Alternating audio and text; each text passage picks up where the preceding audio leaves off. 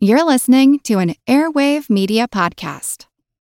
Hi, I'm Neil. And I'm Ken. And we are from the Triviality Podcast, a pub trivia-style game show where a lack of seriousness meets a little bit of knowledge. Join us each week for an hour-long game of general knowledge trivia featuring special guests from around the world, plus tons of extra themed episodes. If you want to improve your trivia game, or you just want to scream at us in your car when we get easy questions wrong, then we're the show for you. Find Triviality on all your favorite podcast apps. But you know that because you're already listening to a podcast. Hey everybody. Quick warning before we get started. Today's episode deals with violence towards and death of children. If you're not feeling up for that, or you have sensitive or younger ears around, you may want to skip this one for now. Thanks.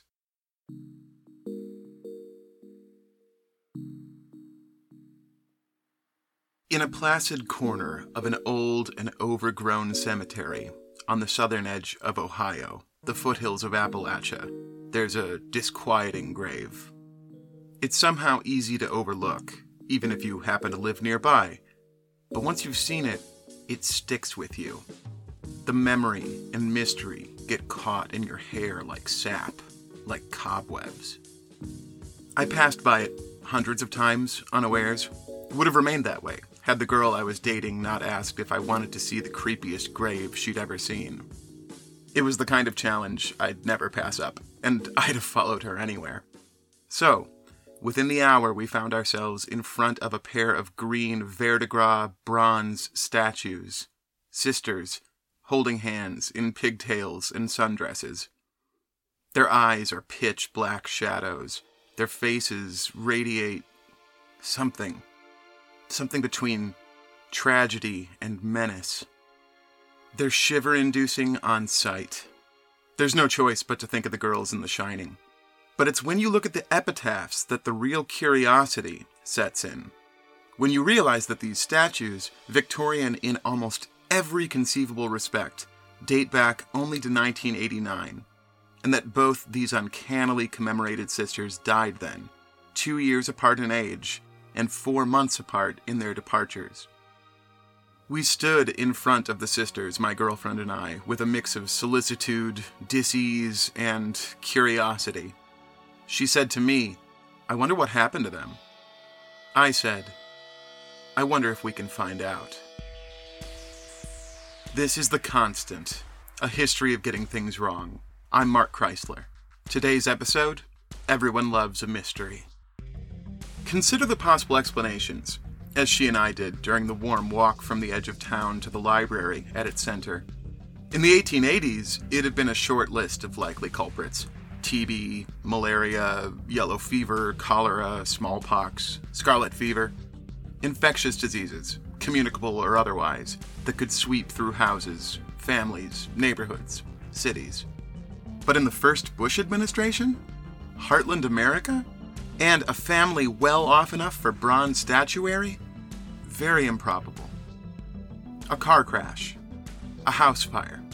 Accidents that can kill one, but leave the other hanging on for more than 100 days after. Consider the oddity of their gravesite, the ghostly faces standing hand in hand, looking outward forever.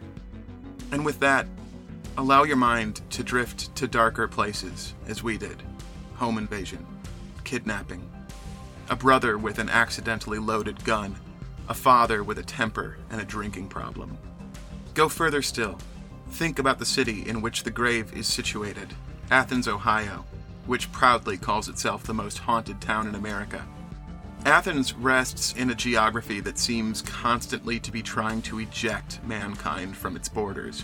Thick vegetation surges out in every direction, always wrapping itself around roads, around buildings, around paths.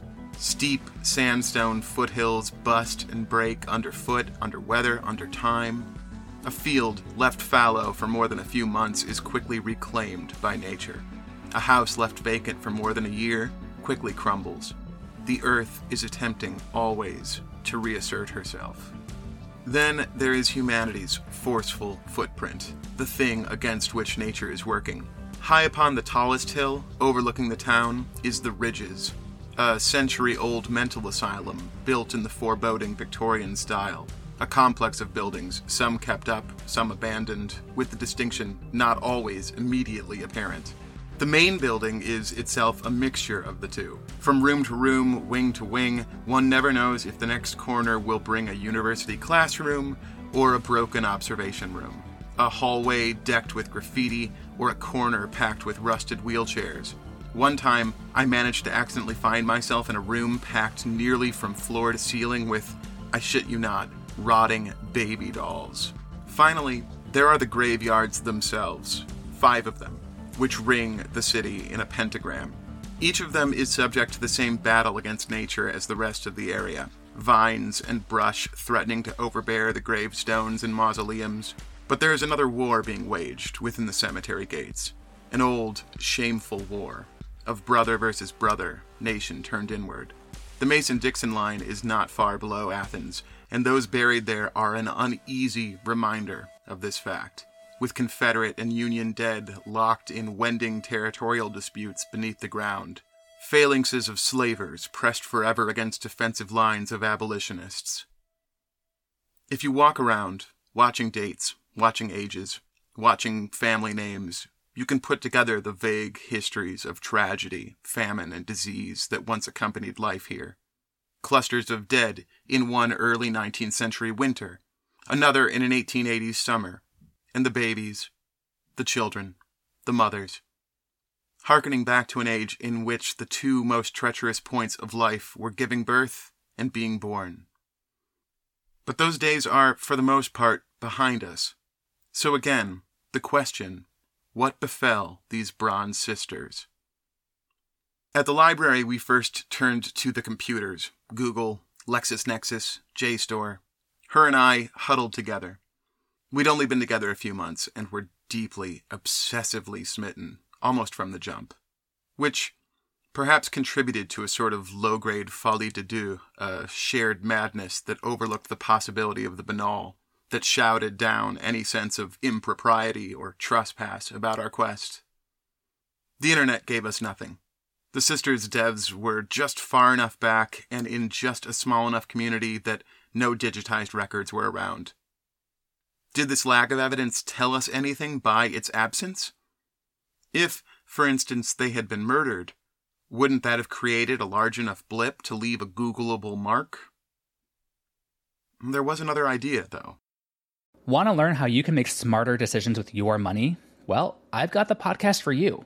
I'm Sean Piles, and I host NerdWallet's Smart Money Podcast. On our show, we help listeners like you make the most of your finances. I sit down with NerdWallet's team of nerds, personal finance experts in credit cards, banking, investing, and more. We answer your real-world money questions and break down the latest personal finance news. The nerds will give you the clarity you need by cutting through the clutter and misinformation in today's world of personal finance.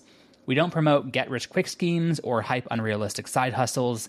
Instead, we offer practical knowledge that you can apply in your everyday life. You'll learn about strategies to help you build your wealth, invest wisely, shop for financial products, and plan for major life events. And you'll walk away with the confidence you need to ensure that your money is always working as hard as you are. So turn to the nerds to answer your real-world money questions and get insights that can help you make the smartest financial decisions for your life. Listen to NerdWallet's Smart Money Podcast wherever you get your podcasts.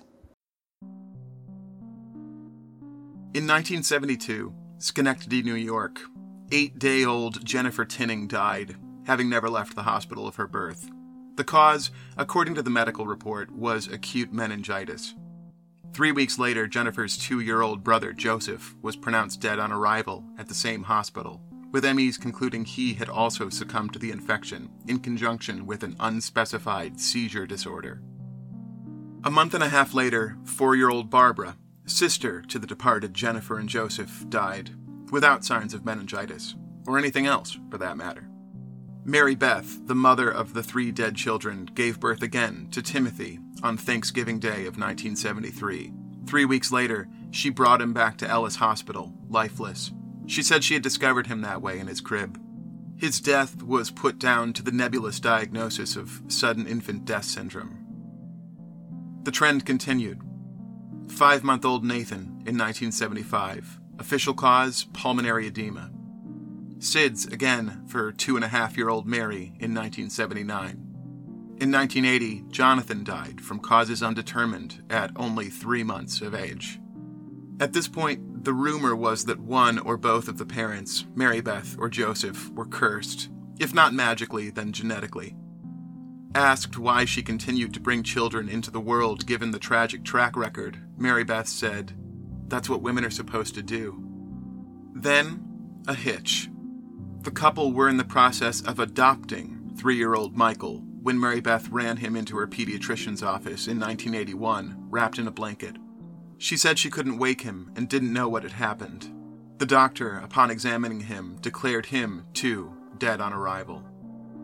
But Michael was not Mary Beth and Joseph's blood, so if there were some sort of congenital defect in the family line, Michael could not have been party to it.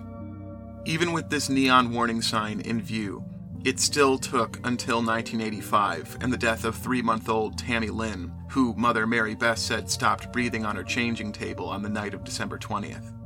The attending physicians at St. Clair's Hospital wrote up the death as a SIDS case, but also reported it to New York State Police, who launched an investigation. 2 months later, on February 4th, 1986, Mary Beth confessed to smothering Tammy Lynn with a pillow. She was taken into custody by state police, where she confessed to the murder of Timothy and Nathan. "I smothered them with a pillow," she explained, "because I'm not a good mother." She denied contributing to the deaths of the other children, but as a curious aside, admitted that she was in the process of slowly poisoning her husband. She was convicted on 1 count of second-degree murder in July of 1987. The jury found her guilty of depraved indifference to human life in the case of Tammy Lynn, but acquitted her of killing the infant deliberately. She recanted her confession to the murders of Timothy and Nathan and was never convicted of any other crimes. Over the course of 14 years, Mary Beth took the life of at least one child, and maybe as many as 9. 8 of them were her own flesh and blood, the other an innocent orphan surrendered into her care. She's still in prison today, having been denied release on several occasions for what parole boards have called a sense of remorse that was, quote, superficial at best. In her 2011 hearing, she was asked what went through her mind while her children were dying. She answered, "2 things that I wanted in life was to be married to someone who cared for me and to have children, and other than that, I can't give you a reason." She's still married to Joseph today. He comes to visit once a month. Munchausen's by proxy, a disputed psychiatric condition whereby caregivers, usually mothers, are compelled to harm their wards, for attention and sympathy, the theory goes. Could that be it? The obituaries for the 2 children, which we finally found on microfilm, did nothing to assuage suspicions. The younger's noted simply a long illness. The older, a reunion with her sister, whom she outlived by 4 months. These newspapers also supplied us with further breadcrumbs, the parents' business, a departed grandmother, and the name of a 3rd sister, the youngest. She would be the key, must be the key, to settling the matter. Back to the computer. Google, Facebook, LinkedIn. It took less than 10 minutes of internet sleuthing for us to find her college, her major, her dorm, her phone number. We were in the grip of the mystery, suffering our own compulsion. Should we call? From the sobriety and maturity of the future, the answer is obvious. But somehow, in a scant few hours of fleeting interest, my girlfriend and I had managed to convince ourselves of our own powers of deduction, our own compassion, our own importance. I began to dial and stopped. Began again. Stopped again. I don't know how many times. Safe to say, we almost certainly would have called had we not stumbled upon a story about her mother.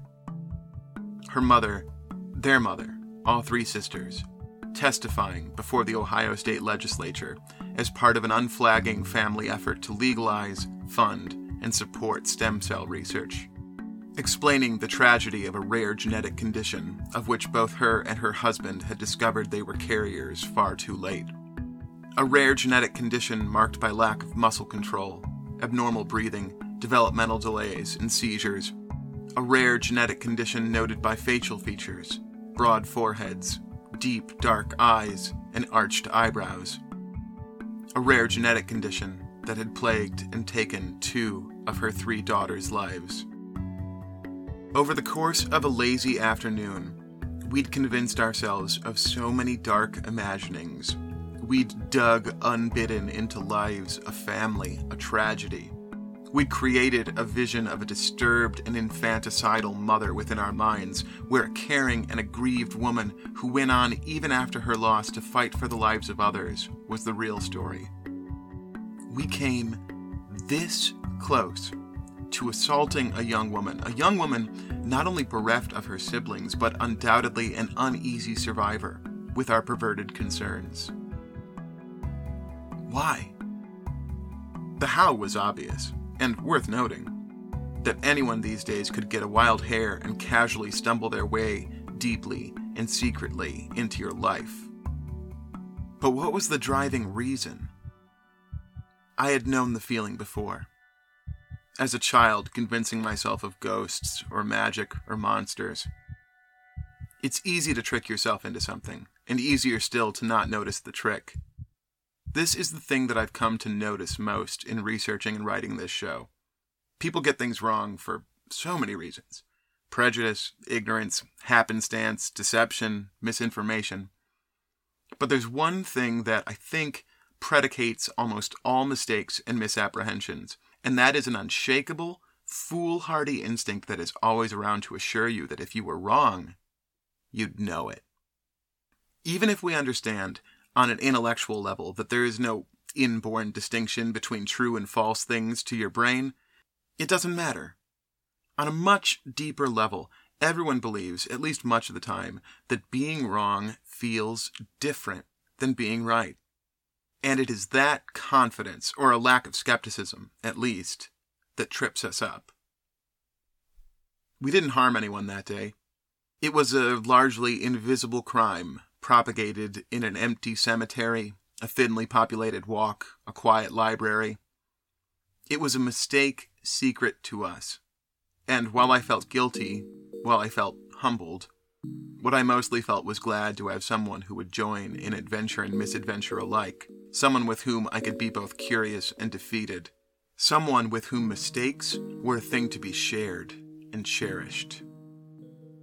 A year later, we were married.